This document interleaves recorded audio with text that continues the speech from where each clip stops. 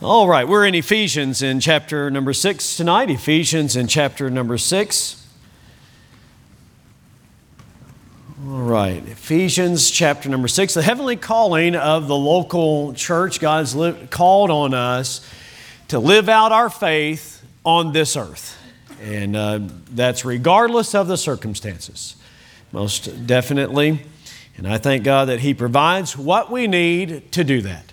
And so we're looking tonight at Ephesians 6, and let's begin our reading verse number 10. We covered verses 10 through 13 last Sunday night about the spiritual battle and called it strong to meet the foe. Strong to meet the foe. And so tonight we'll pick up our text in verse 14 and had seriously endeavored to preach verse 14, 15, 16, maybe even 17, but it looks like it's just going to be verse 14. So that's kind of how this all worked out. We'll see. I've got notes enough to keep you here a while, but we'll be mindful of the time. But sure want to try to at least cover verse 14 thoroughly. You don't want to get in a hurry when you're preaching God's Word and the epistles, and there's just a lot packed in here. There's a lot packed in here. Finally, my brethren, be strong in the Lord and in the power of His might. Put on the whole armor of God, that you may be able to stand against the wiles of the devil. For we wrestle not against flesh and blood, but against principalities, against powers, against the rulers of darkness, of the darkness of this world, against spiritual wickedness in high places. Now, friend, that's a serious battle. And so it's no wonder, verse 13, he says, wherefore take unto you the whole armor of God, that ye may be able to withstand in the evil day. And having done all, to stand. Stand, therefore. He's not moved on from that topic, has he? Stand, therefore, having your loins girt about with truth, and having on the breastplate of righteousness. Let's keep reading. And your feet shod with the preparation of the gospel of peace. Above all, taking the shield of faith, wherewith you shall be able to quench all the fiery darts of the wicked. And take the helmet of salvation. So you have two key verbs here. Verse 14, stand, therefore. And then another imperative verb in verse number 17, take the helmet of salvation and the sword of the Spirit, which is the Word of God. And then actually the context of that runs through verse number 20 when he begins to speak about praying always with all prayer and supplication in the Spirit, watching thereunto with all perseverance and supplication for all saints. And so we'll stop our reading there tonight. So the title of the message is simply this: Gird your armor on. Gird your armor on. We are in a spiritual battle. Gird your armor on. So may God bless the reading of His Word as you're seated. We'll take in Paul's admonition here to us tonight. We began last week with a reference to the second verse of the song, Sound the Battle Cry. I mentioned that we have the pastoral responsibilities class this semester, pastoral prep last semester, and we, every Friday morning right now, we sound the battle cry. And we sing that song, all three verses, and we try to sound it and sing it, in a way with heart. This past week, Brother Steve Mabry was there representing deacons, and Brother Keith Burns representing Finance Committee, and Brother Ray Painter on Missions Committee. And so we're just trying to give them an idea what's the nuts and bolts in ministry. But the main thing I'm hoping that the men get is this: we're in a spiritual battle. We're in a spiritual battle, and thus we sound the battle cry. The second verse says this: sound the battle cry, see the foe is nigh. Raise the standard high for the Lord. Gird your armor on. Gird your armor on. Stand firm, everyone. And then I like this. Rest your cause upon His holy word. Rouse then, soldiers. Rally round the banner. Ready, steady, pass the word along. Onward, forward. Shout aloud, Hosanna. Christ is captain of the mighty throng. So after singing that, we're all ready pretty much to go back to bed. But nonetheless, it's a 7:30 class. No, I'm just kidding. I feel like sometimes, all right, now let's go on a run, is what I feel like after getting all those verses in. So as you maybe paid attention to the text here from reading verse 10 through verse number, we went all the way through 18, then hopefully you noted that this is the fourth time in these verses where Paul emphasized stand. Stand, withstand, having done all, to stand. Stand, therefore. Stand. And the idea is that you stand your ground. Stand your ground. That means that you are under attack. We talked last week about the wiles of the devil, and we talked about how that our enemy is not governmental officials, and it's not the person at work. It's not that difficult family member. We don't wrestle against flesh and blood, but we wrestle against principalities and powers and spiritual wickedness in high places. And so it is a spiritual battle. And so we must stand our ground. Stand our ground. And so Paul is exhorting this in that way. Now, Paul mentions this 4 times, and it struck me as significant that he emphasized it that way 4 times. Paul was not the type of man that just arbitrarily repeated himself as though he didn't know what to say. You get what I'm saying? He intentionally said, listen, church, and this is his final comments to this church that he dearly loved, that he spent a good amount of time with, and he's saying, listen, we need to understand that we are in a spiritual battle, and you got to stand. Stand your ground. Don't give up land for peace with the world, because you won't find peace with the world.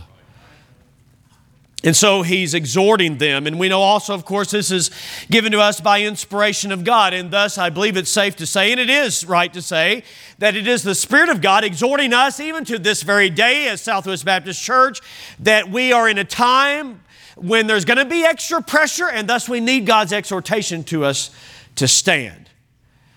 I'm afraid that there may be many Christians, and there are, but maybe even some here who perhaps do not take the spiritual battle that we're in seriously. And as a result, they're not standing their ground. Now, I'd like to think that Southwest Baptist Church is exempt from that, but that wouldn't be the case. I read this week a quote by a man named John Stott who said this: wobbly Christians who have no firm foothold in Christ are easy prey for the devil. Wobbly Christians who have no firm foothold in Christ are easy prey for the devil. And I'm afraid there's some here tonight that may be easy prey for the devil. Easy prey. There's a danger tonight that you may dismiss a lot of what I'm saying last week and tonight. And I know no one here would do it in a rude fashion. I know that. That's not this church. That's not you.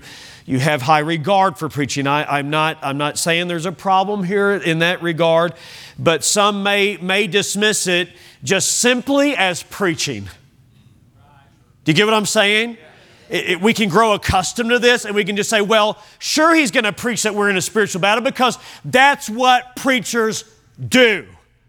That's what preachers say. They, in some ways, maybe because they didn't get to go into the military, they feel like they need to take it out here in the church.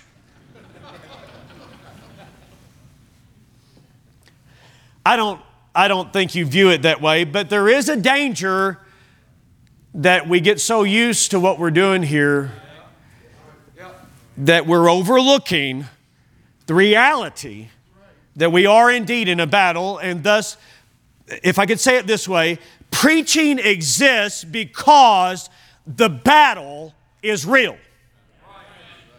You follow me, young people? Tonight I'm going to emphasize it's youth night, and I'm saying to you, preaching exists, youth camp exists, youth conference exists, regular preaching services exist because the battle is real.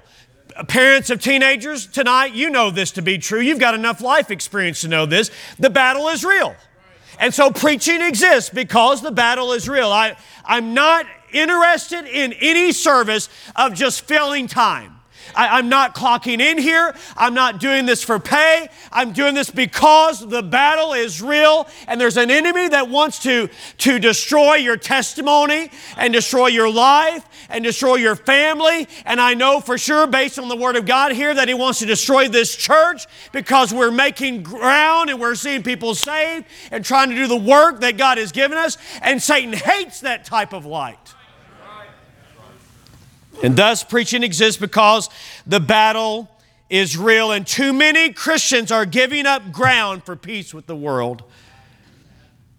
And many of you have seen this. You've been around long enough that you've seen this happen to understand its validity. And I've seen people that have taken what is here and they've applied it to their life. And watch this. There are Christians in this very auditorium tonight that have been standing firm for many years, through many years of ministry, because their loins are girded about with truth, and the breastplate of righteousness is in place, and their feet are shod with the preparation of the gospel of peace, and they have the shield of faith wherewith they have been able to quench the fiery darts of the wicked, and they've taken unto themselves the helmet of salvation, and they have the sword of the Spirit, not their sword, but the sword of the Spirit, which is the Word of God, and they've spent much time in prayer, and thus they have a successful, battle-ready Christian life. To be honest with you, I can't believe that I remembered all that. But it's right there in the Word. But then sadly, I've seen some who have not been committed to truth, who have not been committed to righteousness, who have not been committed to peace and to faith and to salvation and to the Word of God, and their life tells the story of it. And your life will tell the story of it. You know, it's a shame, and it would be a shame if others took training seriously and Christians did not. You know what this is? This is like training. I'm not a master teacher. I'm not saying that. But I am saying this. We are all learning together from the master teacher in His Word. And this is training for us. This is equipping for us. It's sad that there are those in a medical program that take their training much more seriously than Christians do. And I'm sure glad for those that are in medical training that take their training seriously. If somebody's going to do cutting on you, you'd want them to take their training seriously. For sure. But it's sad that some sports teams give more attention to their preparation to win ball games than some Christians take to be ready for spiritual battle. Sometimes I think about young people, you know, and what we're doing here is, Brother Seth is leading the choir, and they were singing, and hey, by the way, I mean, you can tell they're not just playing fun and games up there on Sunday nights. Evidently, there's some practices that have been taking place.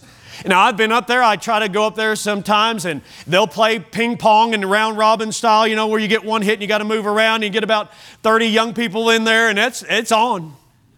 It's fun. I mean, hey, that's great. I love that because that builds relationships. It's built camaraderie, and we get the young people out there and play some one-pitch softball. And I mean, all that's good for them because they get to build relationships. But I know this, they need training in more than sports.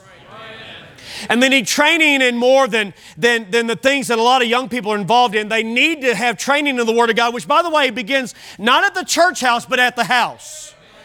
It's got to begin right there, and the training, the equipping that is there, and the teaching that goes along with that. But I'm thankful for the youth ministry that is going on. Is this a perfect youth ministry? No, by no means. I'm not saying that at all, but I think about it in the preaching that some of them do, and the teaching of lessons, or giving of testimonies, or loving on older people. That's wonderful. It's good, because I think about young people maybe in the Middle East that are being trained in terrorist organizations generations from childhood up on how to be a terrorist. Woe unto us in the United States of America if we miss the opportunity here within our ranks to train the next generation, not how to handle a machine gun, but how to handle the Word of God that will really fortify their life.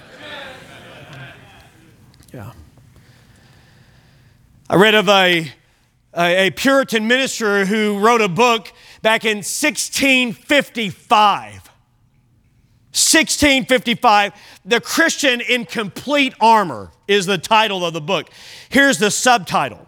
See, subtitles are not a new thing. They've been around a long time. Listen to this subtitle. Are you ready?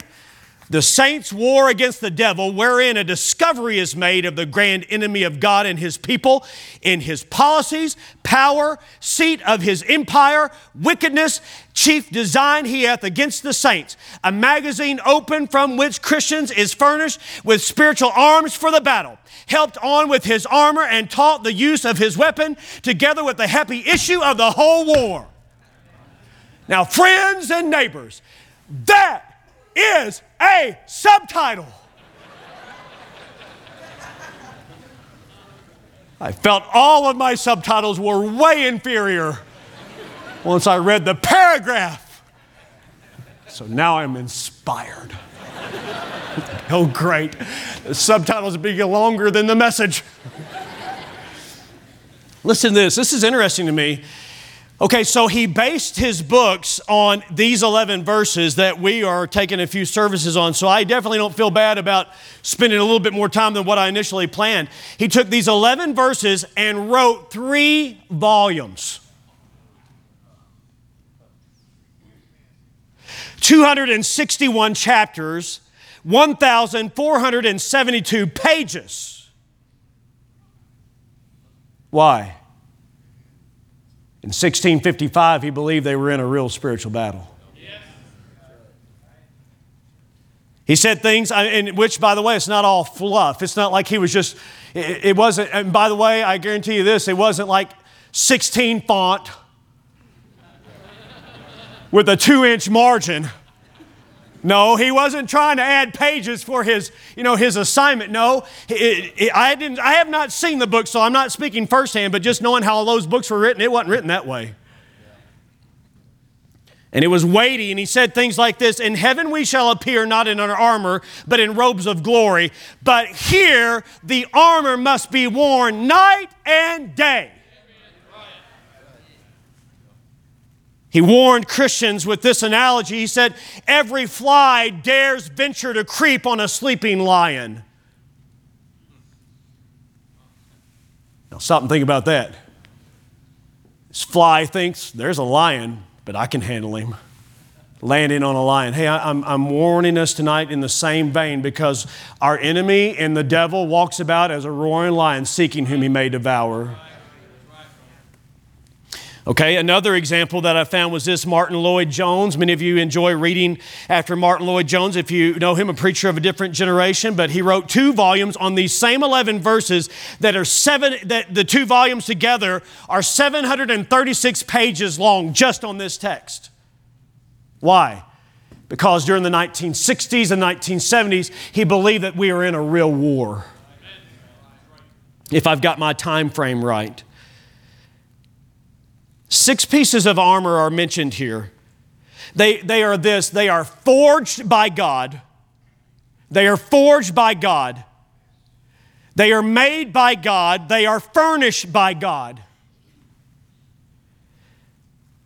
There are 6. Initially, I had thought to cover 4. We are now down to 2. The belt or girdle of truth, having our loins girt about with truth. If you don't mind, I'd rather say belt than girdle. But he says our loins girt about with truth, that which would go around the waist. Why did he say that? And here is Paul chained, as we see in verse 20, I believe it is, chained to a Roman soldier, perhaps, in chains for sure. And he'd seen countless Roman soldiers in his time. And he's saying to Christians of his time, which echoes through the centuries to our time, that in this spiritual battle, we better have our loins girt about with truth. And having on the breastplate of righteousness. So let's just begin right there, and we'll see how this goes. If you're going to be successful in the spiritual battle that is against your spiritual well-being, then you've got to have your loins girt about with truth. This would be the foundational element of the foundational piece of armor. After they're just putting on their normal clothing, then this would be the first thing most likely that would have gone on, because the sword would be attached to it, other things. I read one that said there was actually 3 belts that they could have worn, but one belt in particular. And so it was that which would organize everything. And so they would gird up their loins. And so many of you are familiar with that terminology. So as they would wear the flowing robes, if you're going to gird up your loins, that means this: the battle is going to be intense. And so you need to be able to move about. And he also is emphasizing this, and if you wear the belt, and we talk about tighten up our belt. Now, sometimes you do that because you don't have a whole lot of money and you got to eat beans and rice and beans. If you want a little variety, right? Going to tighten up the belt, meaning I'm not going to spend a lot of money here. But that's not what Paul is saying. The idea is that your loins, you need to be girt about, because this is a strenuous activity. And so even when you do some heavy lifting, or if maybe you've had some back issues, then you may wear a belt that would strengthen you, because just that belt around you gives you the sense of strength. And also a place to hang the sword, as we mentioned. Alexander McLaren, another preacher of a different generation, said essentially the same thing. We must be braced up because we are in a fight. And that which would brace us, or that which would give us the strength for the battle or organize our lives, that which would be foundational, the thing that we need to emphasize tonight is not the loins girt about or the belt there itself, but rather what it symbolized, and it would be this: the truth. Because if you're going to be victorious against the wiles, the schemes, the tactics, the deceitfulness of the devil, then you better know what is truth. And your life better be given to the truth. Now, there's some question here, if we could just engage in this, there's some question here: is this doctrinal truth, or is this truth in the sense of your life being true? Or is it a sense of both? Well, we know that later on he's going to be talking about the sword of the Spirit, and that certainly would be our source of Bible doctrine. But I would submit to you that what Paul is emphasizing here is that we need to have our loins girt about with truth, in the sense that the foundation to our Christian life is knowing what you believe from the Word of God. That would be objective truth. And then we also need to have subjective truth in this sense. When I take the Word of God and I apply it to my life, then it makes me to be a truthful person. Honest. A person of integrity. Our truthfulness is based on the work of God's truth in our lives. Loins girt about with truth. What we need to do is to internalize God's truth so that we live and move within God's truth. Just as that soldier would gird his loins on, would put on that belt and be ready to mobilize. And again, the idea in all of these is that we might be ready to stand our ground. And so he's saying you're not going to be ready to stand your ground if you're not committed to truth. By the way, God desires truth in the inward parts. Psalm 51, verse 6. In Ephesians, he's talking about truth. As you maybe will look back at chapter 4 and verse number 15. Just take a look with me here. Chapter 4 and verse 15, speaking the truth in love. Speaking the truth in love, we may grow up in Him in all things, which is the head, even Christ. Also in chapter 4 and verse number 25, he says, wherefore put away lying, speak every man what? Truth. There it is. Speak every man truth, that which conforms to reality. Satan loves to work in darkness. He works in deceit. He's a liar and the father of it. We're talking tonight about you standing your ground. How is it that Satan could get through to you and do damage to your life?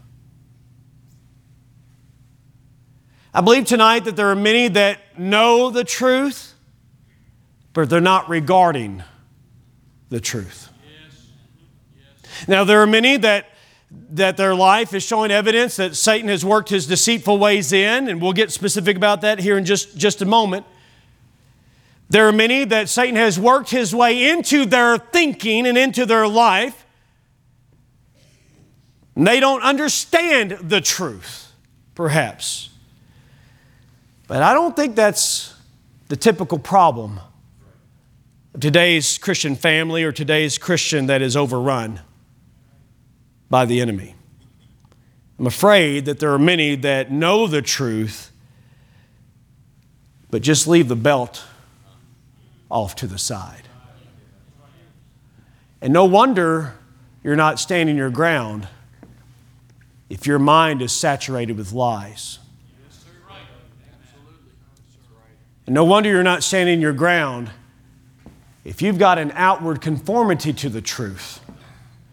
And even if you know a whole bunch of Bible doctrine, objective truth, I mean, you've known it since tonight's youth night. I'm going to deal with this here a little bit with the youth. You've known objective truth. I'm talking about Bible truth, the doctrines of the Bible. You know the Word of God says that God is holy and you're supposed to be holy. You know that. But if you only know that intellectually, but you're not really internalizing that and applying it to your life, you're leaving the belt of truth off, and the enemy is getting through to you. Warren Wiersbe said this: once a lie gets into the life of a believer, everything begins to fall apart. Once a lie gets into the life of a believer, everything begins to fall apart. Let me ask you this tonight. Did David know the truth about adultery? He knew the truth. But in that battle, he did not gird his loins about with truth. And he let a lie in. And he began to dismantle his life and his family's life. You're listening to me here tonight, because if that happened in the life of David, it can happen in our lives as well. Did Ananias and Sapphira know the truth that they were supposed to be honest and truthful? They knew that truth, but they left the loins, they did not gird their loins on about with truth. They left the belt off and they figured we can handle this one our way.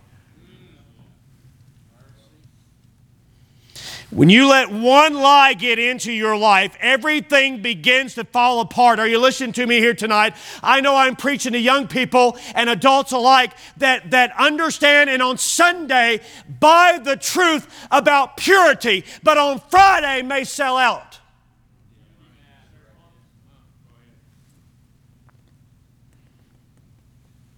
Or with one click of the mouse, or one tap of the finger on the phone, may go to a website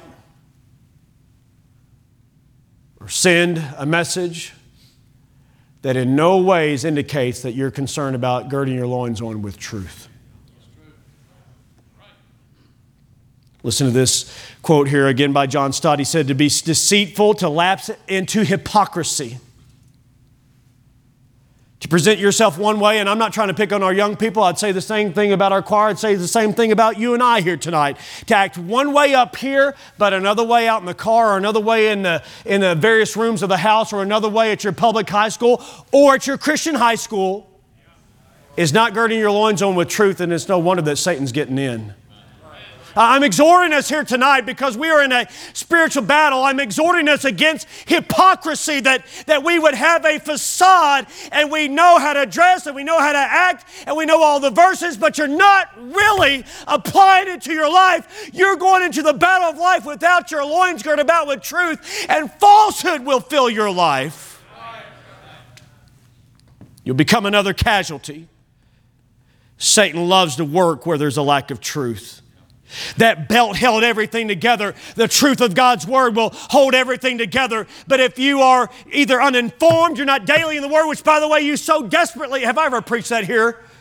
That we need to be daily in the Word because it's saturating our minds with truth. Jesus said, sanctify them, set them apart from the world by thy truth. Thy Word is truth.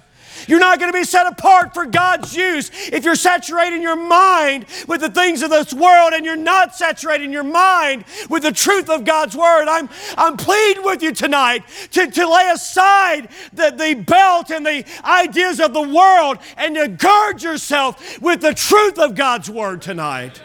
Get the ungodly music out of your life. Get the ungodly videos out of your life. If you have to go without your phone for a while, it's going to be worth it to get truth back into your life. Because otherwise, you are no match for the world. You are no match for your flesh. You're no match for the devil. And it's no wonder that Christians are falling left and right because they're not having their loins girded about with truth.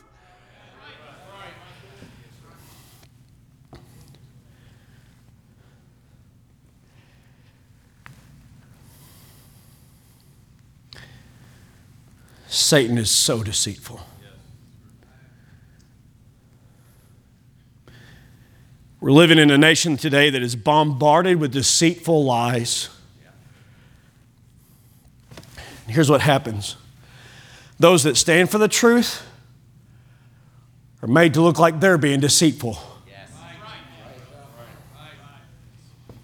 This is the anniversary of Roe v. Wade. This is the time of the year when we recognize the sanctity of human life. This past week, this weekend, if I'm understanding things right, and all those things. And I was driving in yesterday and thinking about this truth, and it just happened on the radio as I was pulling up that it was Martin Luther King's course tomorrow being Martin Luther King Day, but his niece, I believe it was Alveda King, that was speaking, and she herself was nearly aborted. She had 2 abortions herself, but now she's speaking out across the land about the truth, because what's happening in our land is that things like abortion are presented as a civil right. I read, it was so audacious. I read so much that is on the conservative side. All you got to do, and I'm not advocating this, but I came across an article about, well, what would Dr. King say if he were here? And there's all kinds of speculation about that, and I'm not even getting into that. I'm just telling you what I heard yesterday and how it applies to this message, because I read an article that said abortion is a human right. I read it again.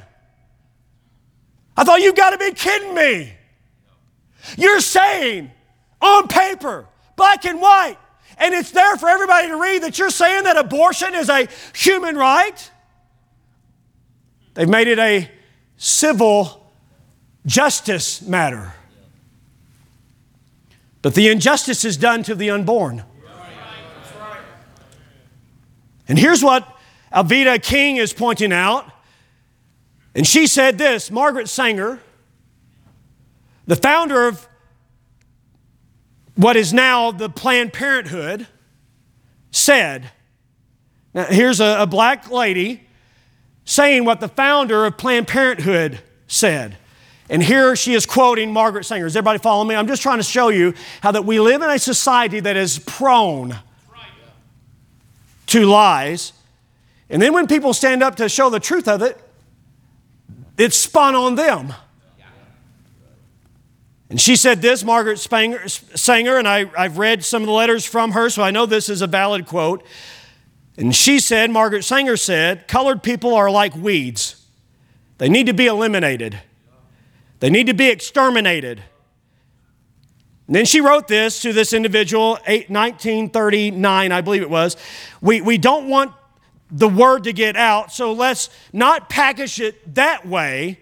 So they began to make, that's why they began to make a lot of propaganda and marketing materials saying that abortion is a woman's right. It's helping her finish college. It's helping her get a job. It's helping her do this or that. But Miss King goes on to say this. Listen to this tonight. The leading cause of death in the African American community is not gang violence, gun violence, heart attack, stroke, HIV, high blood pressure, or diabetes. People will name all these. No, she says it's abortion. The reason we have come to that conclusion statistically is you've got 60 million plus abortions legal in America since 1973. About a third of those are of the African American community. That traces always back to the founder of Planned Parenthood, who said, essentially, the black people in our country are like weeds that need to be exterminated.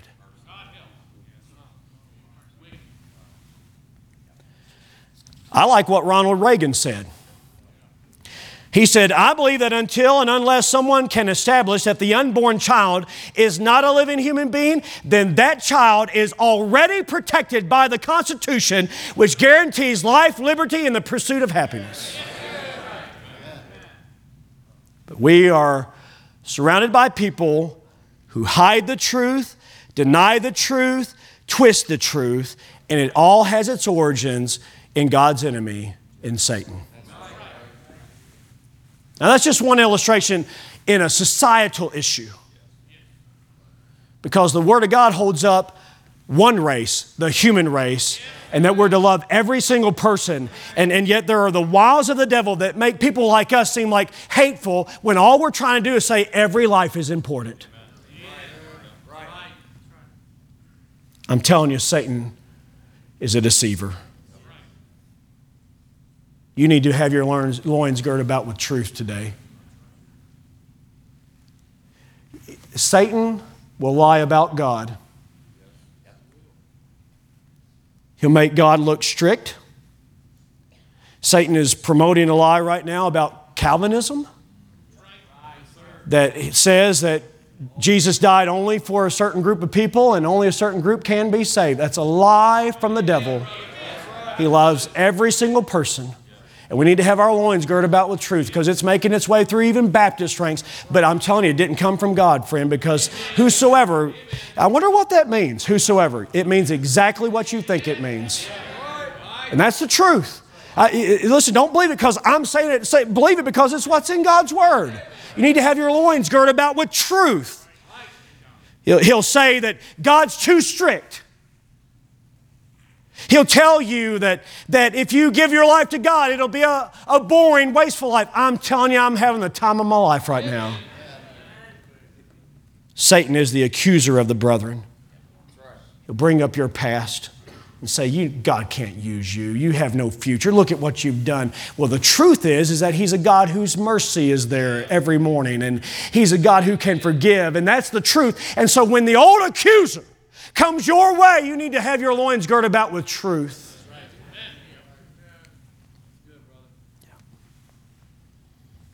That's the first item. See why we're not preaching all of them? The second piece of armor is this, the breastplate of righteousness.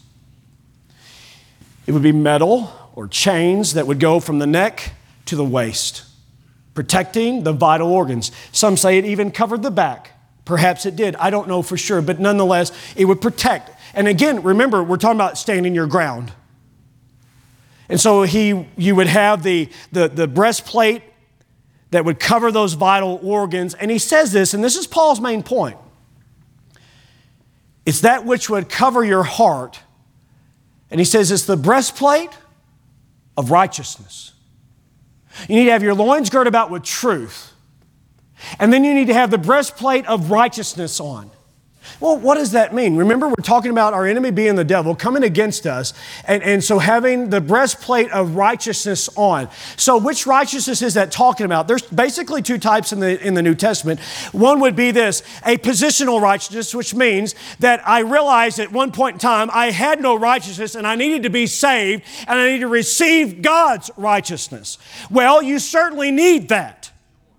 But there's also in Ephesians the righteousness that he says that he's created you unto righteousness, and thus not only positional righteousness, knowing that everything's right between you and God, but also this practical righteousness on a day-to-day basis. And I'm saying to you today, I think Paul had both in mind. You need to know you're saved, and you need to live like it.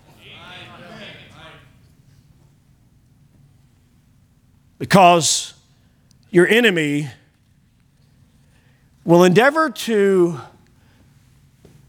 attack you, to get you to deviate from that which is right. Not only does he come at you with deceit, but he comes at you to get you to deviate, to do what's wrong.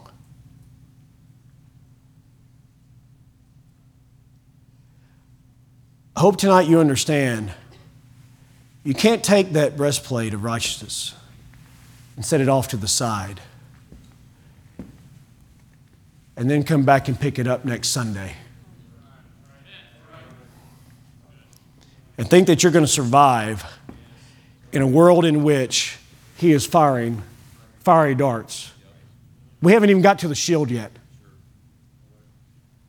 But just that coat of mail, that coat of protection for the vital parts, what Satan would like to do is get his way of life and his thoughts about life into your heart.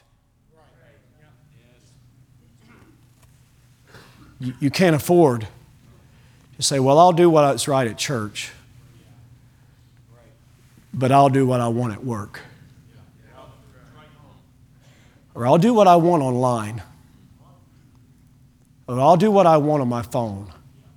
I know it's not right. Hey, are you listening to me here tonight? You know it's not right. I don't think I'm preaching to people who do not know the difference between right and wrong. We all know right and wrong.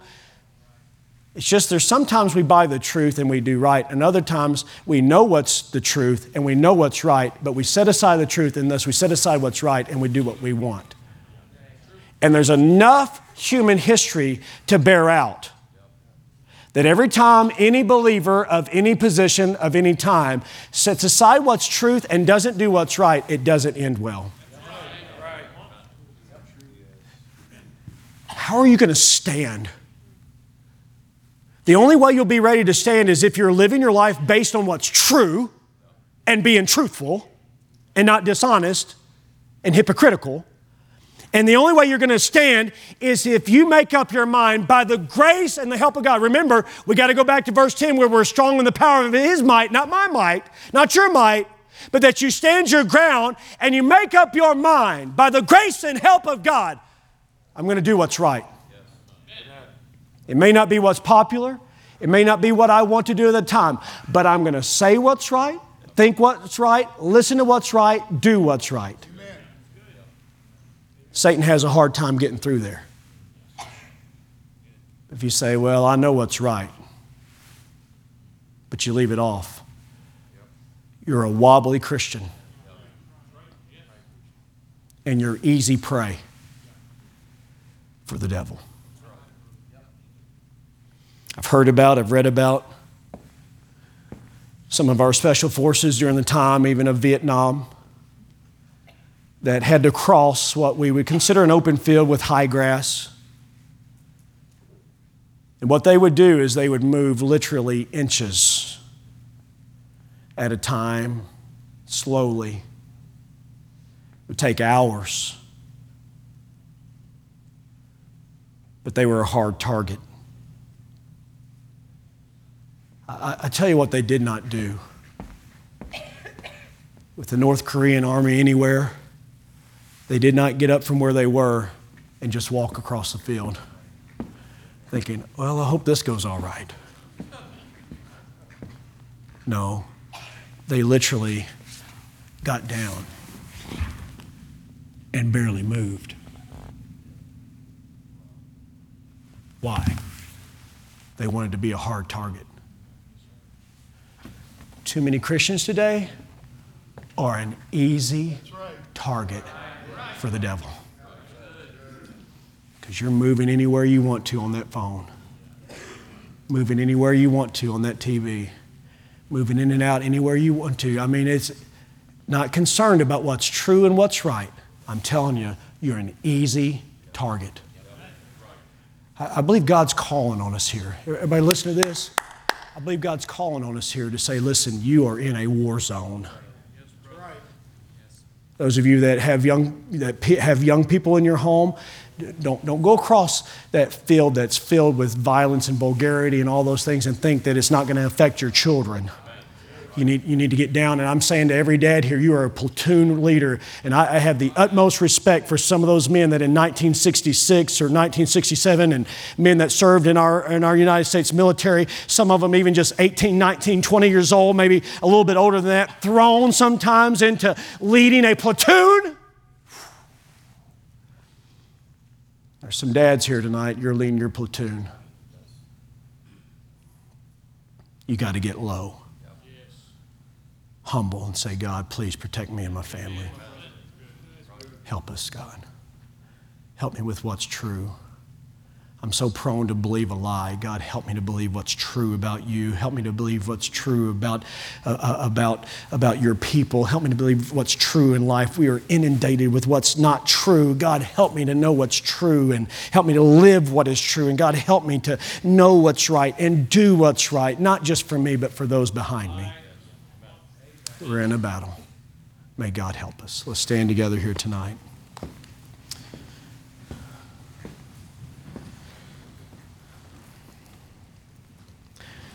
To stand, you must be protected by what's true and what's right.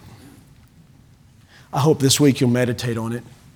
That'll help you. That'll answer a lot of questions. Is this true? Is it right? Is it true? Is it right? Is it true? Is it right? Just asking yourself that question over and over again.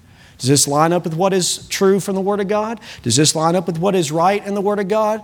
Because listen, friend, we are in a battle and we're fools to kid ourselves otherwise. Is it true? Is it right? Heavenly Father, as we come before you, some already have responded. I pray you'd help us tonight in this battle. It wasn't just a serious battle in the 1600s or the latter parts of the 20th century. It's a serious battle tonight. And there are casualties on every hand. People out of church, families that are divided, churches that are split,